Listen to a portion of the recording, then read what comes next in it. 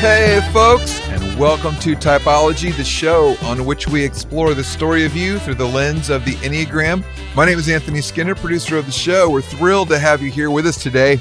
We've got another exciting episode with author and Enneagram expert AJ Sherrill. AJ has authored several books. His latest is Being with God. He's also written Enneagram for Spiritual Formation.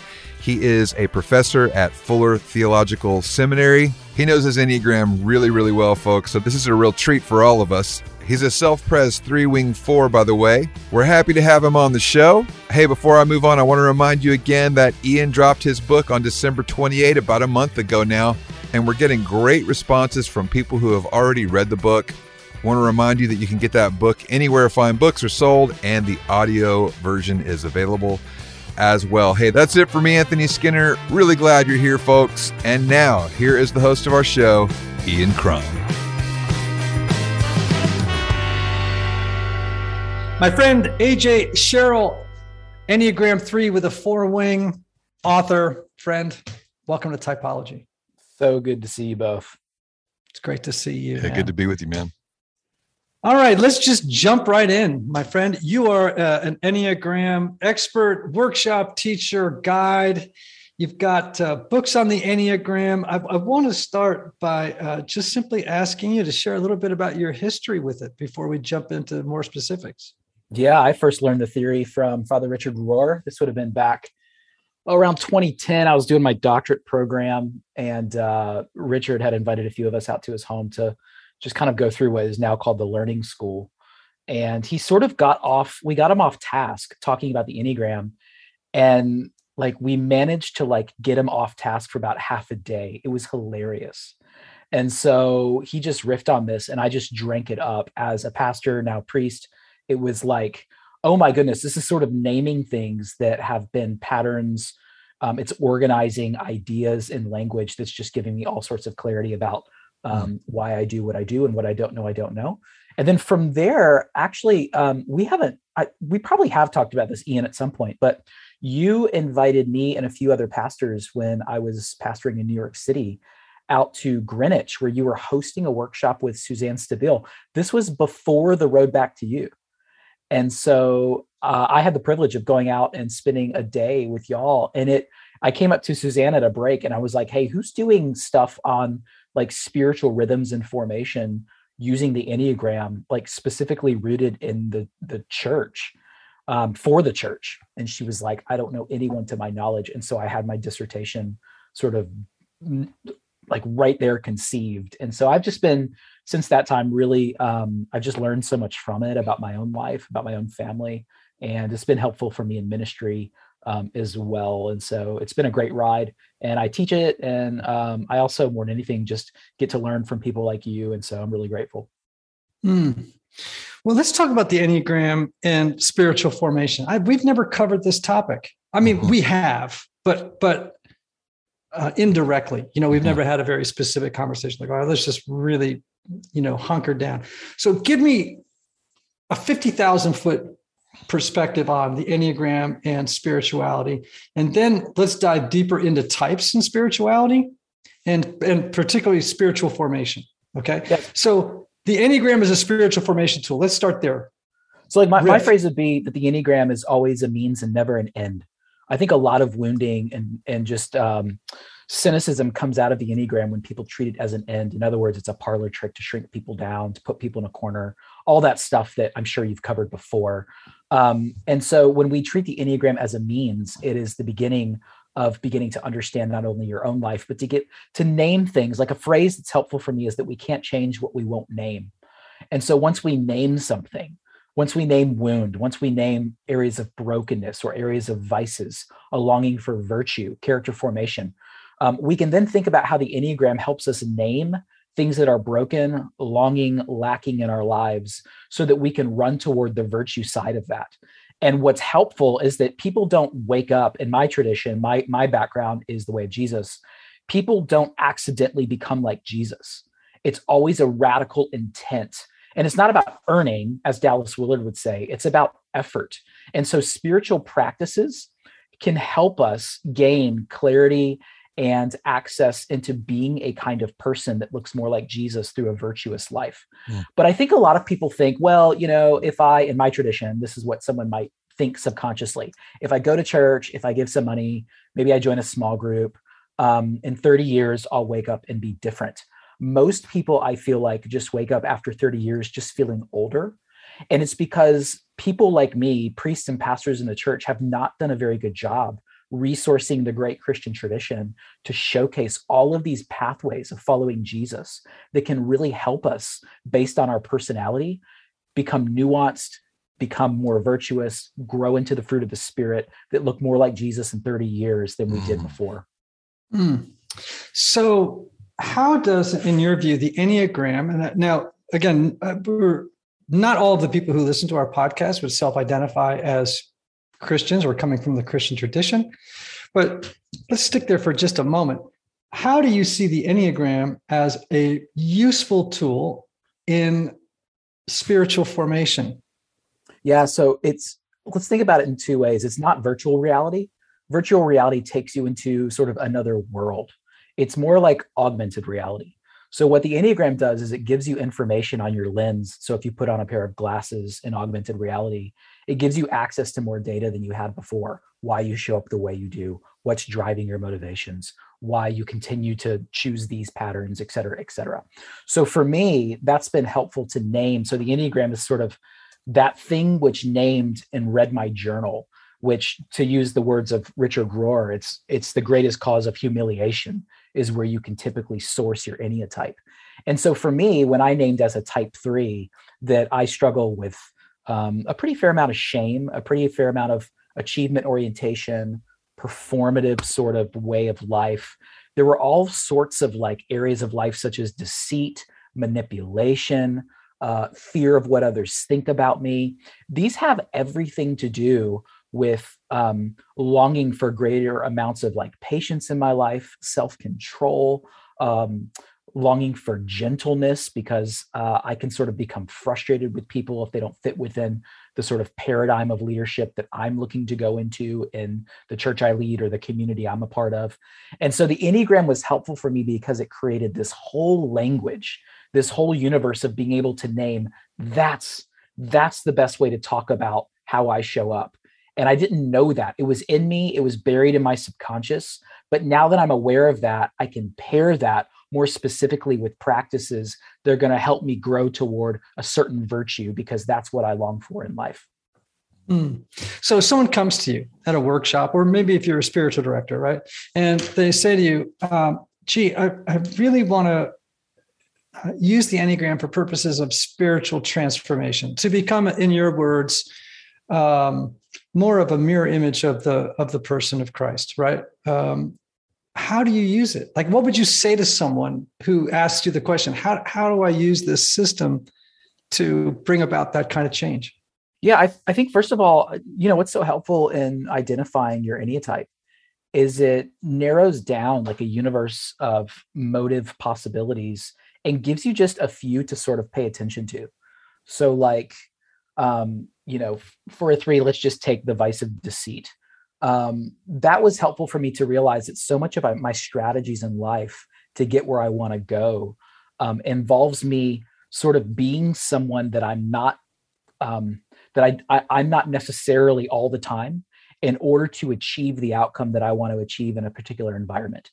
So I might say to that person, if you wrestle with that, think about the kind of person you want to be, right? So maybe that has to do with authenticity. Okay, great. So authenticity might be your virtue. If you know that your vice is deceit and authenticity is your virtue, then you have to become creative and to say, okay, what practice can I do on a regular basis that will train my neurons and train my habits in life, that I become more susceptible to veering a different way away from deceit and more toward authenticity. So for example, someone might say, in the tradition I'm a part of, do you have a confessing life?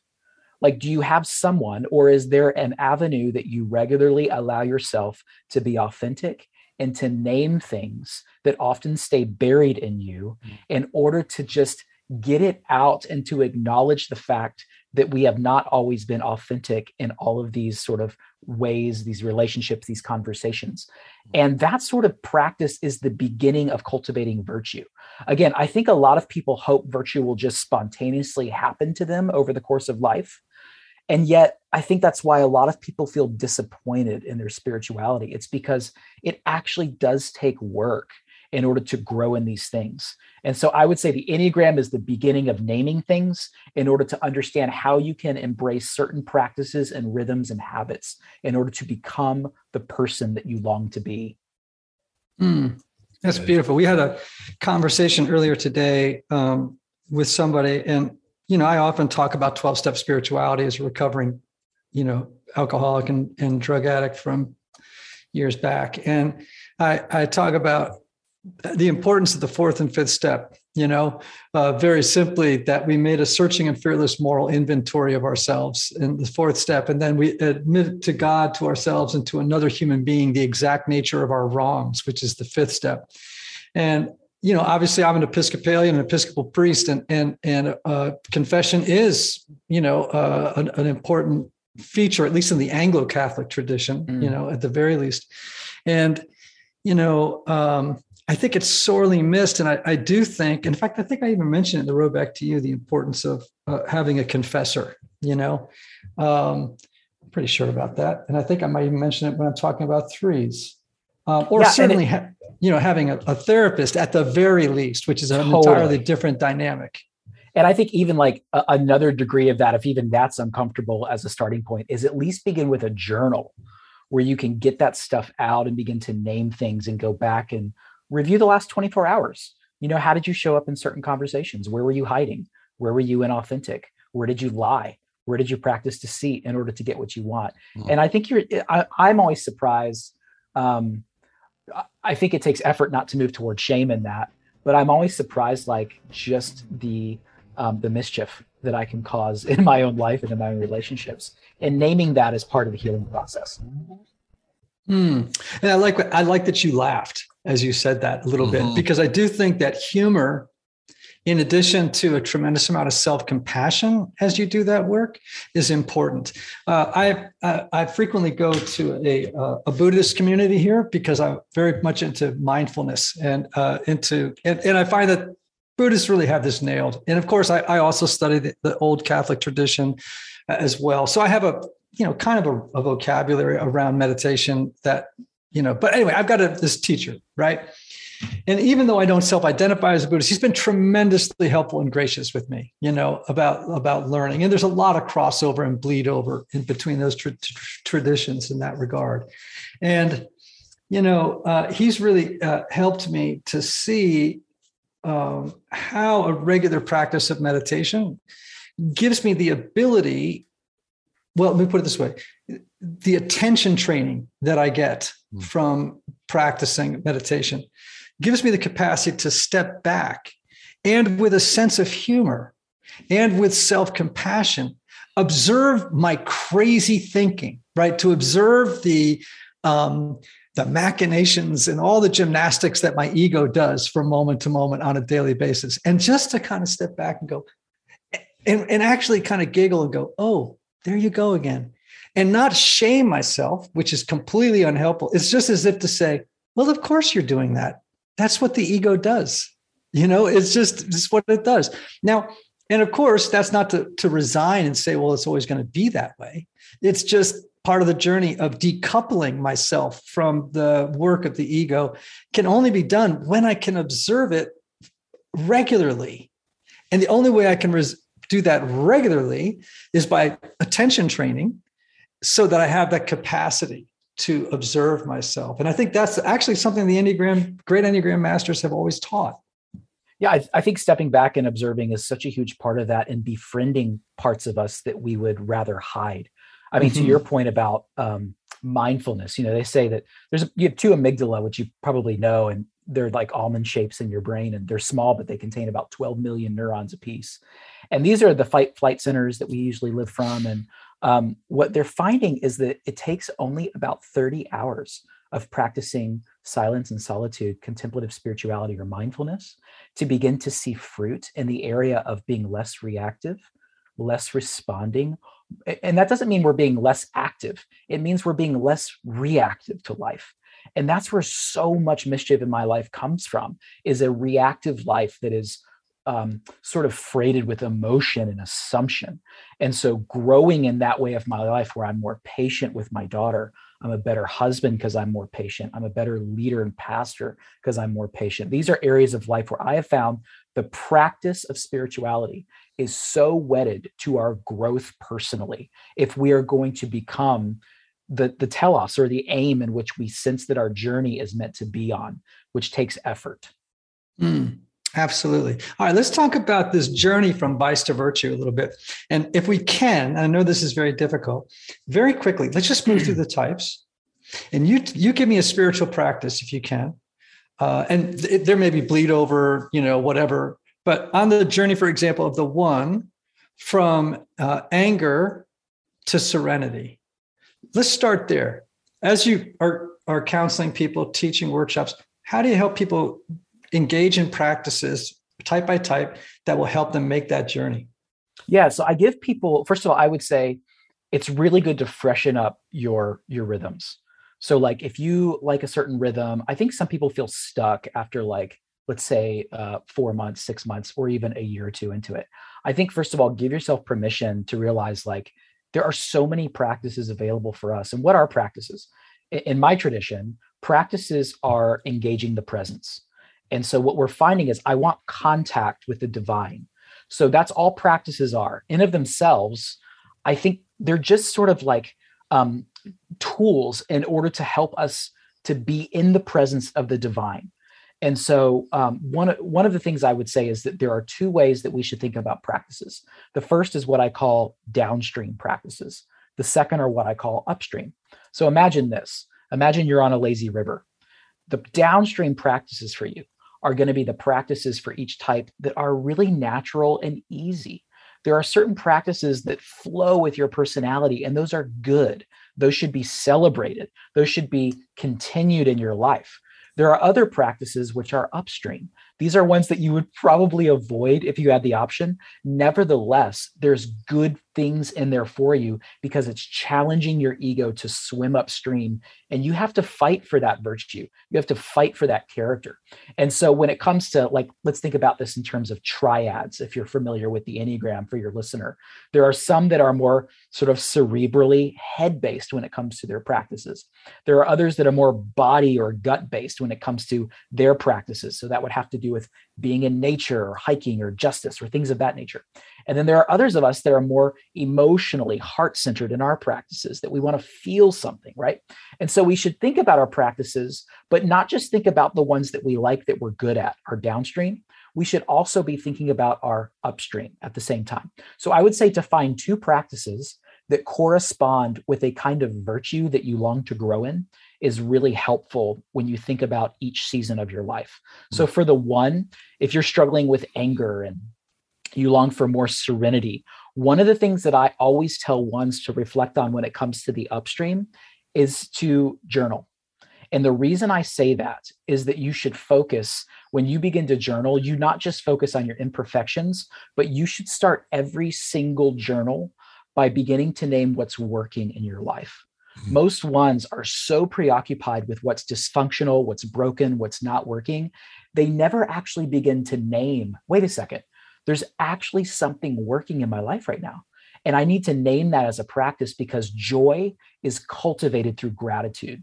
And so when I can name things working in my life, that helps take the edge off of whatever anger that I'm sensing about this conversation, this relationship, this environment, and can help bring joy into all of life. Great. Let's talk about twos. So I'll just give, what I'll do is I'll give an upstream for each practice that I think could be helpful. The upstream, meaning this is the one that might be more challenging for each personality type. The two, I might say, centering prayer.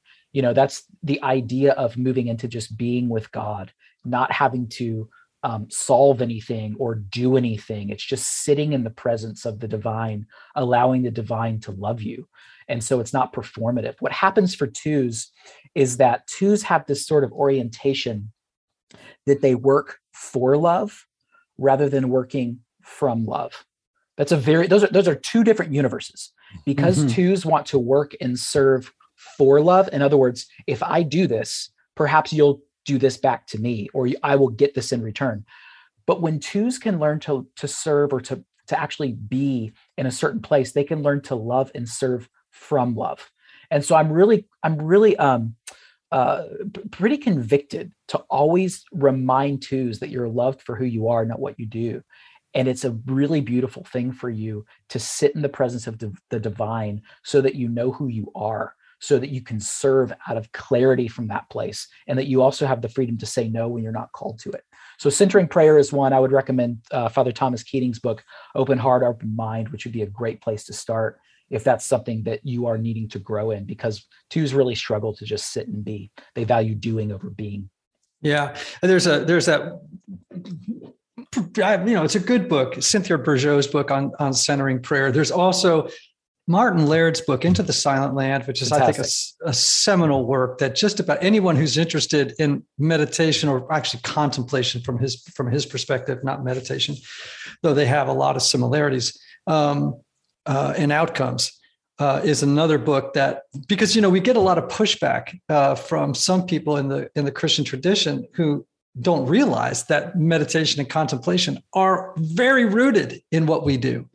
It's just that, like right around the Reformation, a lot of this stuff got thrown out, sort of, if it's not in the Bible, you know what I mean? It's like, so anyhow, those two books would be great resources for people. Well, what's interesting is that it is in the Bible. That's the thing that I find so hilarious is, like, in my latest book, Being with God, there's a whole section of one of the chapters in the middle where I show constantly Jesus is leaving the crowds, going out into the desert, and just sitting in the presence of God. We can't honestly believe that Jesus for 40 days in the wilderness was just talking at God.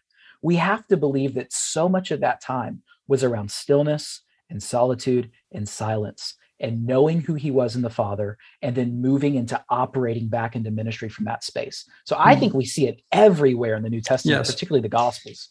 Yes. The problem is that, for me anyway, that in the Christian tradition, we've become such a belief-based rather than a practice-based religion. It's no wonder to me that so many people are migrating to Buddhism. Buddhism is a practice-based, system, versus Christianity, which is really much more of a belief-based system. Yeah. And I would imagine you probably agree with that based on, the content of our conversation so far. It's why I think a lot of what I'm seeing, a lot of patterns. So speaking from my frame of reference, I'm seeing a lot of followers of Jesus much more interested in recovering the Hebrew way of his rabbi-ness. Mm-hmm. In other words, that Jesus would say things like, hey, like, follow me. Don't just believe things about me, like really get up and get your hands dirty and walk behind me and watch what I do. And I think we're seeing a big movement away from the sort of Greek understanding of, primarily being idea-based, theoretical abstraction, and things moving more toward a Hebrew way of following a Jewish Lord who says, follow me, who says, get your hands dirty, who would pray the Shema 3 times a day, which has everything to do with loving our neighbor. So these types of things are very earthy, very practical. And so I agree with what you're sensing, and that I think people are longing for that kind of spiritual-based life. All right, let's move to threes. The threes, I won't belabor that just because I am a 3. I tend to over talk about the 3. I already have talked about it a little bit. I would say for threes, you're upstream because we often hide from authenticity, and it's a strategy in order to protect our image in the world and to sort of project the kind of persona we want. I will double down and say confession with a loved one, confession with a pastor or priest, confession with a community group, someone you trust is really important. At least confess to a journal as your starting place, because if not, you will tend to hide throughout the majority of your life. And there will just be many things that long to be formed in you that never are, because of the amount of hiding and energy that you take to do that. I go back to this 4th and 5th step because I've just done it with my sponsor, and, it's pages and pages and pages of material. And, just first of all, the exercise of writing down, and I would not just call them defects of character, because there's a part of that is a little off-putting to me, but really they're defenses of character. They're character defenses. More, this is the strategy that I unconsciously came up with as a little person to find my way in the world, to protect myself, to cope, to navigate relationships. In my worst sense, it is this, kind of my ego strategy for getting other people to organize their priorities around mine. Right. And so however we want to frame it, just that journey of self-reflection followed by an excruciatingly honest sharing of one's with a trusted other, very important, with a trusted other that is doing similar work. So they know what it is that you're doing. I remember when I was being taught how to be a confessor, and in my tradition, you sit here and the person you're with actually sits next to you facing the other direction. And so that they're basically just speaking into your ear. And they would talk and then they would start sharing. I always say, okay, start with the hard one first and let's work our way down. You know what I mean? And then at the end, the priest always says, is there something more? And then they come up with something and then there's a pause and you go, is there something more? And you literally do that several times before you give the absolution, right? The prayer of absolution. And it's quite beautiful and it's full of sweat and rashes, and whatnot. Yeah. But of course, the outcome is this freedom, this knowledge of that it's okay to be in our humanness, our creatureliness, Let me ask you about that. I'm interested in that posture. Is it because that confessor is a vessel and not the sort of, are they simply a vessel for a sense of acceptance and forgiveness? Or why wouldn't you look at them? Why would you look beyond them? That's my question. Yeah, I think there's a lot of reasons. One is very practical, I think, which is when looking directly at somebody, it can become very, very difficult for the other to really share what's going on. And for the, not that I've ever looked shocked because I'm a 4 on the Enneagram and empathy and you could tell me anything and I go, I don't have a lot of judgment, right? But I think the person in that moment of confession can be looking for cues, like what is the response here? And so I do think there's some benefit in sitting beside and speaking toward the confessor without looking into the eyes of the confessor. Now, when I do the absolution, I'm always looking. Yeah, always looking. I see. And I look together with them. Anyhow, so all right, let's move on to those beautiful 4s. Let's talk about 4s in a couple ways. So because it's you, Ian, I would say the downstream for you that's going to come easily is probably actually journaling or some method of getting out, gushing emotions. This is what's happening in my life. I always encourage 4s that because that typically comes easy for you to understand your emotions and be able to articulate those or at least understand them at some level. It's good to start with actually interceding or blessing other people in whatever journal or mechanism that is, because often 4s can move toward a preoccupation with their own emotion as if that's the only thing happening in the world. And so I'm often really quick to tell 4s, hey, start with actually celebrating or at least longing or lamenting with someone else before you get to your own stuff. So that's one of the things I would say in the way of journaling. Don't just get sort of tunnel vision about your own life. The upstream, I would say, is always move toward feasting. Feasting is such a good practice for 4s. Always be the one to show up with the bottle of champagne at someone else's graduation. Always be the one to show up with the most lavish dish at some sort of festival or some sort of way in which we're acknowledging a birthday or something like that. Because once again, it gets you out of yourself. It moves you into celebration. And one of the things I do for my tradition is I try to pair each type with spiritual practices with a time of the sort of what's called the liturgical year, or the church calendar is what they would call it. And so for the 4, I'm never miss Easter, because Easter is that reminder that no matter how dark your inner world may feel at times, joy always comes in the morning, and there will be a day where light will remain forever. And so that's what I would acknowledge for the 4. Which can be very hard. I think back on times in my life. I often like to say that 4s Well, in many ways, all of our passions or our vices are addictions. They very much have a compulsive kind of quality to them, right? And so for me, at different times in my life, I'd say that one of my primary addictions was suffering. Who would I be without my suffering, without my story of pain, right? And wouldn't I become kind of boring and weird if everything was like a 7 running around, just bringing the champagne, and you know what I'm saying? Yeah. And so two things strike me. I think two other practices for 4s that are so helpful. One is what I call sympathetic joy, and this is a Buddhist idea, which is that rather than envy coming up when I see someone else having that, who has something I want, it could be material, it could be a character trait, it could be who knows what, right? How can I have sympathetic joy to actually not see their success as my failure? How do I see that individual and actually celebrate that which I would normally envy in them? I celebrate, right? Yeah. And here's the kicker. With sympathetic joy in that Tibetan Buddhist tradition, you have to be able to practice it with your enemies. So that when your enemy experiences success, you must celebrate it with them too. That's the hard stuff right there. Mm-hmm. That is it. And as a 3-wing 4, so like competition, comparison, control, those can become like 3 guiding C's for me. Do you remember? So I grew up in the Nintendo era. And there were some games where you could create your character. And so let's say you had 10 points. You could give 3 of those points to like strength, 5 of those points to endurance, which left you with 2 points maybe for, height. And that's often how I used to see others, and how I still am tempted to see others, is like, if it's almost like there's a limited amount of success that can happen in the world. Mm-hmm. And so if I'm not getting it, then they're getting what's remained over, and there's not enough for everybody.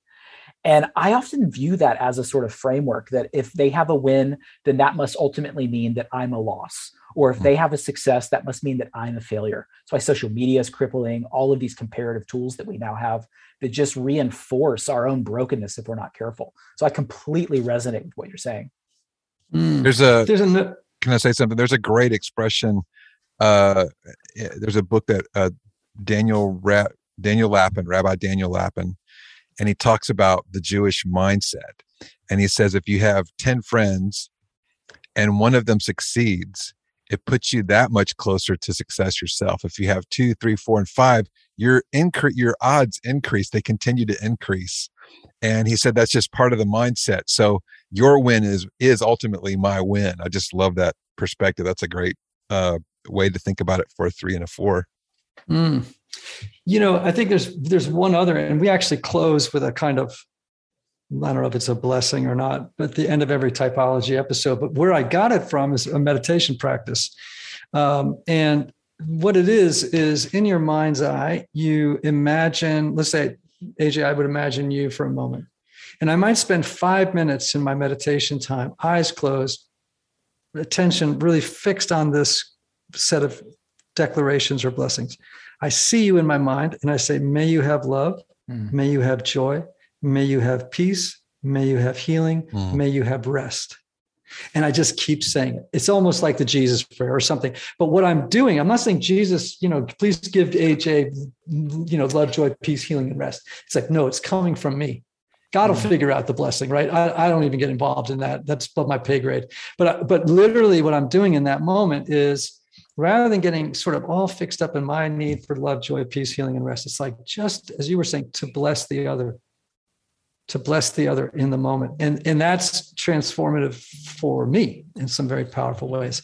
I don't have time to go into it, but I will say this.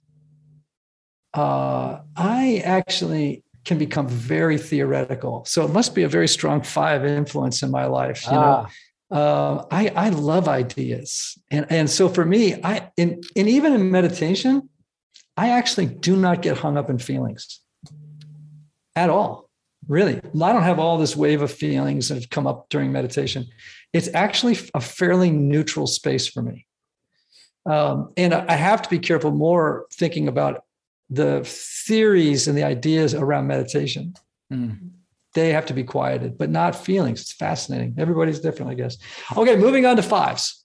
Fives, and just to put a period on just so much richness that you just said, Ian, with Anthony. If you struggle to bless your enemy, the more you do it, the more you'll believe it. Mm-hmm. That's what's happened for me. Like there are people in my life that I've been wounded by. And I mean, there's another level of that. If there's, deep trauma and abuse, things like that, that's a different category. Sure. But there are people just like throughout the course of my day or my year that have just like offended me or et cetera, et cetera. And it's like all I can do to bless them. And I find that there's a transformative thing that happens to me as I learn to mean it.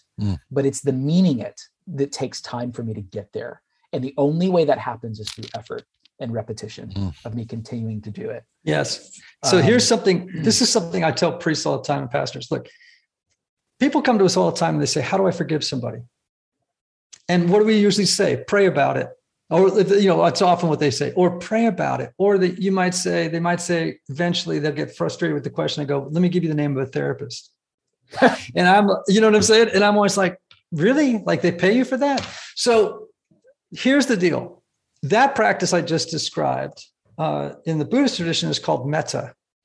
And so you start with visualizing yourself, saying, may you have love, may you have joy, may you have peace, may you have healing, may you have rest, may you have a sense of ease, right? Whatever. Then you would move on then after 5 minutes to thinking of someone you deeply love. And you do it for that person, which will generate probably feelings of warmth and care, right, in your person. Then you move on to someone who you have a neutral relationship with. It could be the woman behind the counter at CVS, somebody that you don't, it's just like a neutral relationship. Then the next person you move on to is to somebody who has deeply wounded you. And by then, of course, you've generated some warmth, and then you do it for 5 minutes with them. Here's my experience, because I've done it in some profound ways. There have been people I've struggled for years to forgive. For years, I could not let go of the emotional charge. Every time I thought of them, cortisol would run through my body. My heart would start to race. Like, I hate that. You know what I'm going to say.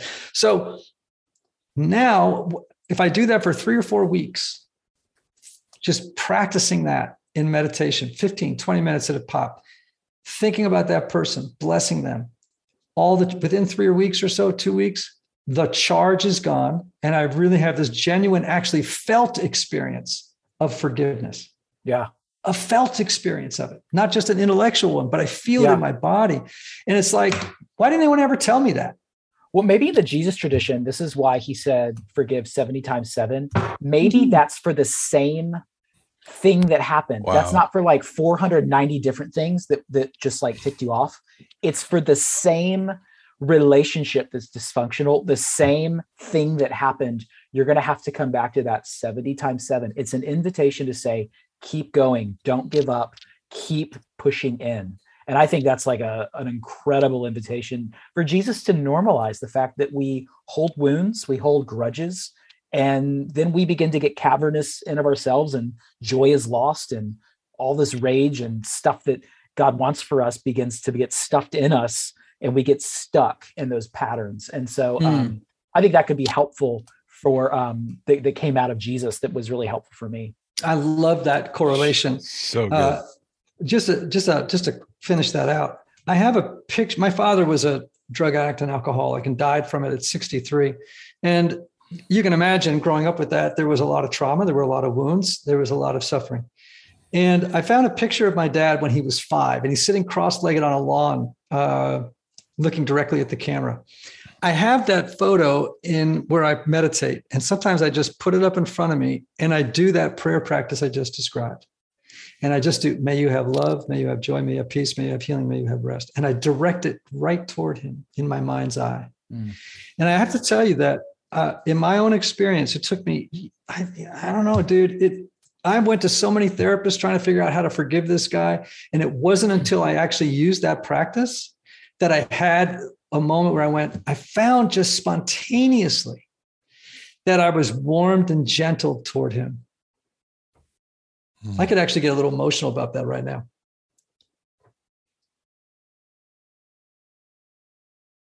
that I had spent so many years and so much money trying to figure out how to do this, and such a little simple prayer practice actually changed my heart. Yeah. And yet it was effortful. It didn't just happen. Yes, it did. Right. And awesome. And then I started to wonder, how come I never had a pastor who could give me a practice like that? Yeah, that's right. And I'm not, finger wagging at all these pastors. They just don't know, right? They just don't know. All right, moving on to 5s. I want to get through all these. 5s. Again, I am a Shema. I love the Hebrew scriptures. So integration is really important. So for anyone, no matter what your type is, if you're a human, integration of spirituality, and that's why triads really matter. So 5s are really that head triad. I find 5s. I'm married to one. She's amazing. She solves all the problems of the world. She understands things from a meta level. She also has a particularly intense strategy to stay uninvolved in drama.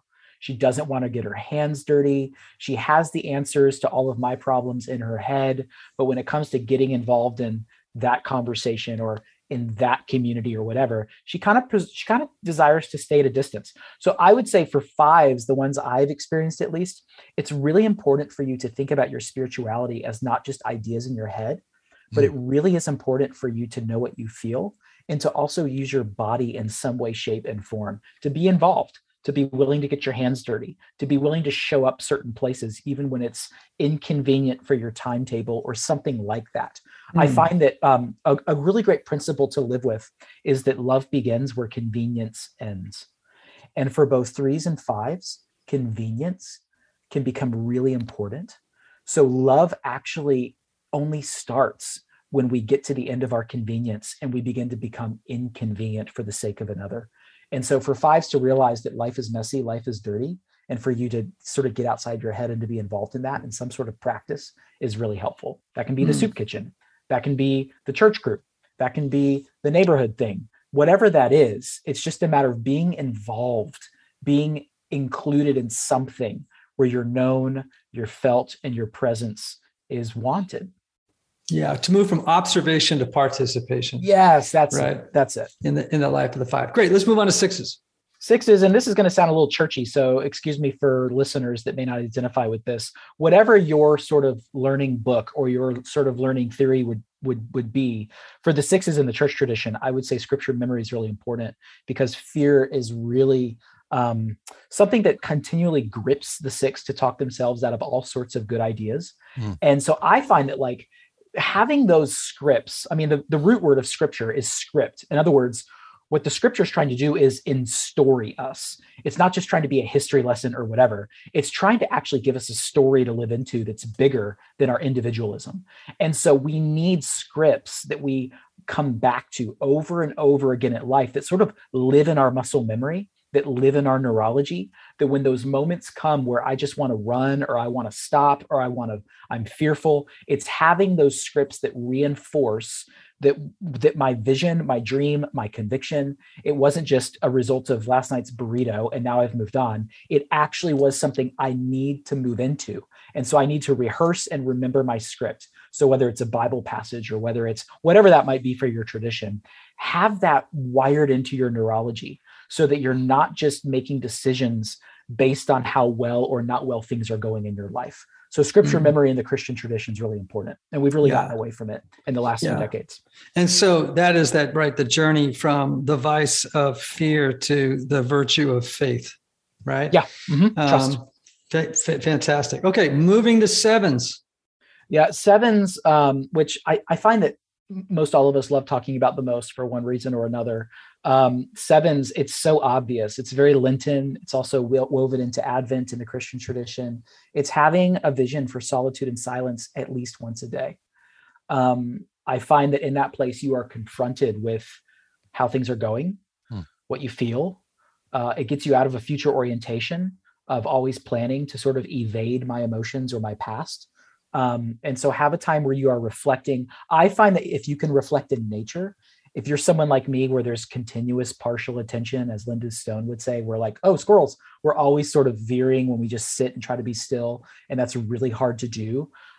Get on a trail and just allow yourself to be without a phone, without a podcast, allowing yourself just to be in creation and letting your thoughts just go and rehearsing, why is that happening? What do I believe about that? What do I make up about that? What conversation do I need to face and not run from? So that sort of practice of solitude and silence is really important for the 7 every day.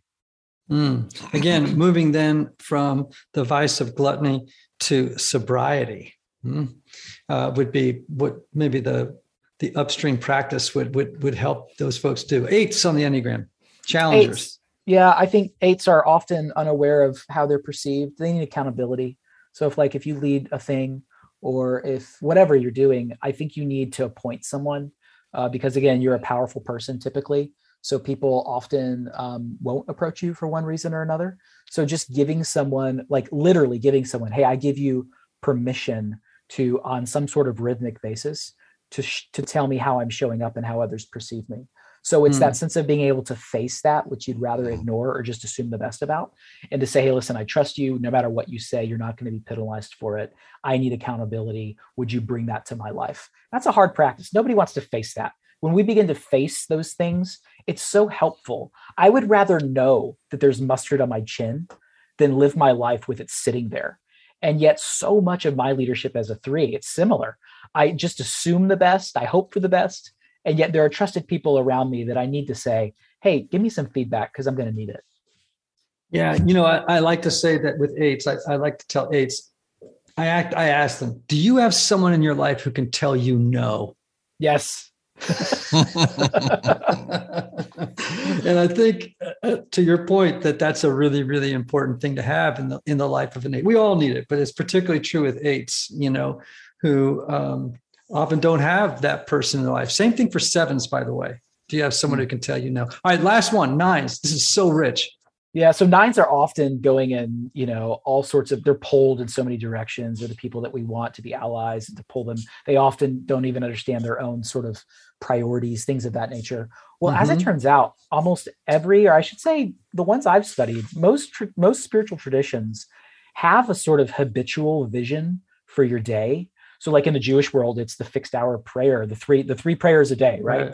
In the ancient Christian tradition, it's the fixed hour prayer. What's happening is we are pulled into so many cultural scripts throughout our day that we lose priority about who we are in our unified meta story. And so what I find for the 9 is have times in your day, and this is easy with phones now because you can set an alarm. There's so many good apps. When you get up, maybe at lunch and before bed or whatever would work for you, have times in your day where you just pause for 30 seconds. And you can reclaim your identity so that you're not being pulled always in so many directions, and that you have a voice to assert what it is that you're called to and what you need to say yes and no to. So I used to pastor a church in Grand Rapids called Mars Hill Bible Church. And we had a pretty large staff. And I would have whoever was working the front desk 3 times a day at 9, at noon, and at 3 come through all of our offices with a bell. And that person would just ring a bell, and no matter what meeting we were in, what whiteboard session we were doing, what was happening, a bell would go off, and it was really a pleasing bell, not like a school bell where you're changing classrooms. And we would stop whatever we were doing for 30 seconds. We would be still. We would say the Jesus prayer, which is just, Lord Jesus Christ, have mercy on me. And then we go back to our meeting. And it was that reminder, wait, the divine is here. We're not alone. And whatever problem, whatever conversation, whatever thing we're facing right now, God is here. And it was so invitational for us just to get off of ourselves and to reprioritize who we are. And so I would say for the 9s, find that in your own rhythm where you can recenter around your identity and who God says you are. Right. The whole process of differentiation and of individuation for that 9 is so important. And I like the bell idea because it reminds the 9 to wake up. Right. It's like we associate bells. I mean, that's what the church bells were designed to do, to remind people to wake up. It was also for the 9 to spiritually wake up. Yes, right? That's right. That's right. To come out of the trance of their type, right? Into an awareness of their own actual being, their own beingness, right? Because as we know, 9s can, if they're not careful, they can become selfless. No self. Yes. And so if they have some practice like a bell like that, fantastic, to come back to the reclaiming of personal authority and self is so important. So one observation I have about all of this, and I don't know if you know, I just dropped a book last week called The Story of You. And the subtitle is An Enneagram Journey to Discovering Your True Self. And one of the principles in the book that I draw on is the Saint Ignatius of Loyola's a Jerry Contra, which I know you know, which is literally meaning to act against. And that's what you're talking about here with all of these practices. Act against that which is your normal strategy, your normal pattern, right? In order to neutralize it, if you will, because these patterns are there to make us feel safe, to cope with our insecurities, right? Our doubts. And I love what you're saying, because this Jerry Contra thing is a way of moving against the grain of those habitual patterns. Yes. So that it's like again, to break out of the trance of your type, and it's your ego's machinations, if you will. Yeah, it's honest self-confrontation. Mm-hmm. It's willing to confront yourself, but it's important to, we talked about shame earlier. It's important to know that grace is here, that love and forgiveness is available, and that we can change and we can grow. And it's a really beautiful thing for ourselves, for our neighbors, for our world. And I find the most hopeful thing today in a world where it just seems like there's so much conflict is that change and growth is possible. And if we do good self-work, if we have more people around us committed to that, then I think our communities will become more beautiful as a result. Mm. Well, that's a great place to end. Mm-hmm. That was such a rich conversation, man. We're going to have you back on. Awesome. And talk some more, because I just sense there's so much richness that we could grab out of you and share with people. But I love that we walked through all those types and spoke about these upstream practices and how can they move from their vice to their virtue, right? Their passion to their virtue. Because I do think that people are like, okay, great, I know the Enneagram. Now what the hell do I do? Mm-hmm. Yeah. You know what I'm saying? Like, I know about my type, but now what the hell do I do? Yeah. For me, one of the things that's been so interesting, and I'd love to talk with you about this at a later point, maybe offline, is the integration of narrative therapy in the Enneagram has been really helpful to me. And that's what the Story of You is about in a lot of ways, which is these are broken stories. Each type represents a broken story. And the unconscious motivation of each of those types is actually in direct opposition to the larger story of God. It is in direct opposition to the story of grace. And you could go through all 9 of them and show this really is this is a broken story that helped me in childhood, but in the afternoon of life versus the morning, in the afternoon of life, this broken story needs rewriting. Yes. Right. And so maybe we can get together at some point, and I should just send you, maybe after this, you give me your address, I'll send you a new copy of the book. I'd love that. Ian, did you study A.H. Almas's work on holdings in the Enneagram? No, I know Almas's work, but I have not. No. He's got this thing called holdings, which no one ever does anything with that I've read about. I think they're brilliant. And they basically talk about, it's sort of like, the Atlas sort of God of holding the weight of the world. What happens is that we understand ourselves and our world is broken. So we overcompensate into certain directions in order to try to fix it, if you will. Mm-hmm. This is where I feel like a lot of narrative therapy comes in. I'll give you an example. So like type 1 is so obvious, like in a broken world, I will learn to hold the world together through self-improvement, right? And that just exponentially increases the weight that people carry, which is where anger comes from, rage and all that stuff. Like a 2 would say in a broken world, I am going to serve in order to get others to accept me. So these strategies that we have in response to our trauma, our pain, our past, in order to try to put the world back together. And they're sort of good, but they're also really heavy and not ultimately helpful, and cause all sorts of mischief, I think, over the course of time. But anyway, no one talks about Almas, and I feel like his stuff on holdings speaks into what you're saying and some of the work you've probably done around that. Yeah, because I think one of the things that has helped me about thinking of the Enneagram narratively So it's so interesting to me. Like, I remember when I first started studying the Enneagram and then writing about it, I kept thinking as a therapist, gosh, I don't know if these are personality types. I kind of struggled with the term. And I see them as personality types, right? But personality is a very complicated subject. Yes. Personality theory, personality development, disposition, temperament versus learned. I mean, it's just so complicated, so contested within psychology. And I kept reading them going, okay, they're personality types, okay, whatever. But what it really dawned on me early on was like, yeah, but really they're stories. Yeah. These are stories that people inhabit. Yeah. And we become the stories we tell ourselves about who we are and how the world works. Sure. And that's personality theory. Like your personality is built on a story, right? And so for me, when I'm able to sit with people and I ask them, what if the story you tell yourself about who you are and how the world works isn't true? Yeah. Right. And then they go, because the moment you start talking about narrative, people pay attention because we all understand our lives as a story. Right. Yeah. And then you say to them, well, what would you do if I said that you have agency to change the story? Yeah. Like that story helped you survive as a little kid. Yeah. So think it. Yeah. Right. But if you find yourself in the wrong story, leave. Yeah, that's right. So did you see today or yesterday, there's a film that George Clooney directed, just dropped, called The Tender Bar? I know of, I've heard of it. Yes.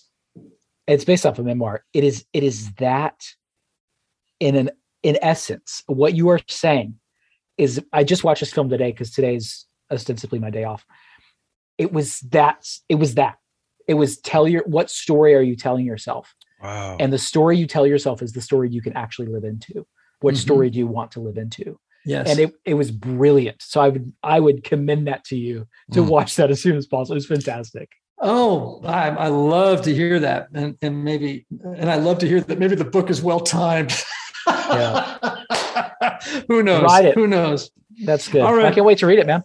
AJ, tell everybody where they can find you, your website and, your socials and all the stuff people ask about at the end of podcasts. Yeah. AJSherrill.org. That's 2 R's, 2 L's. It's a confusing last name. I'm sorry about that. You can find me on all social media, or at least one's not called TikTok and others like that, but Instagram, Twitter, Facebook, it's just my name. So would love to engage.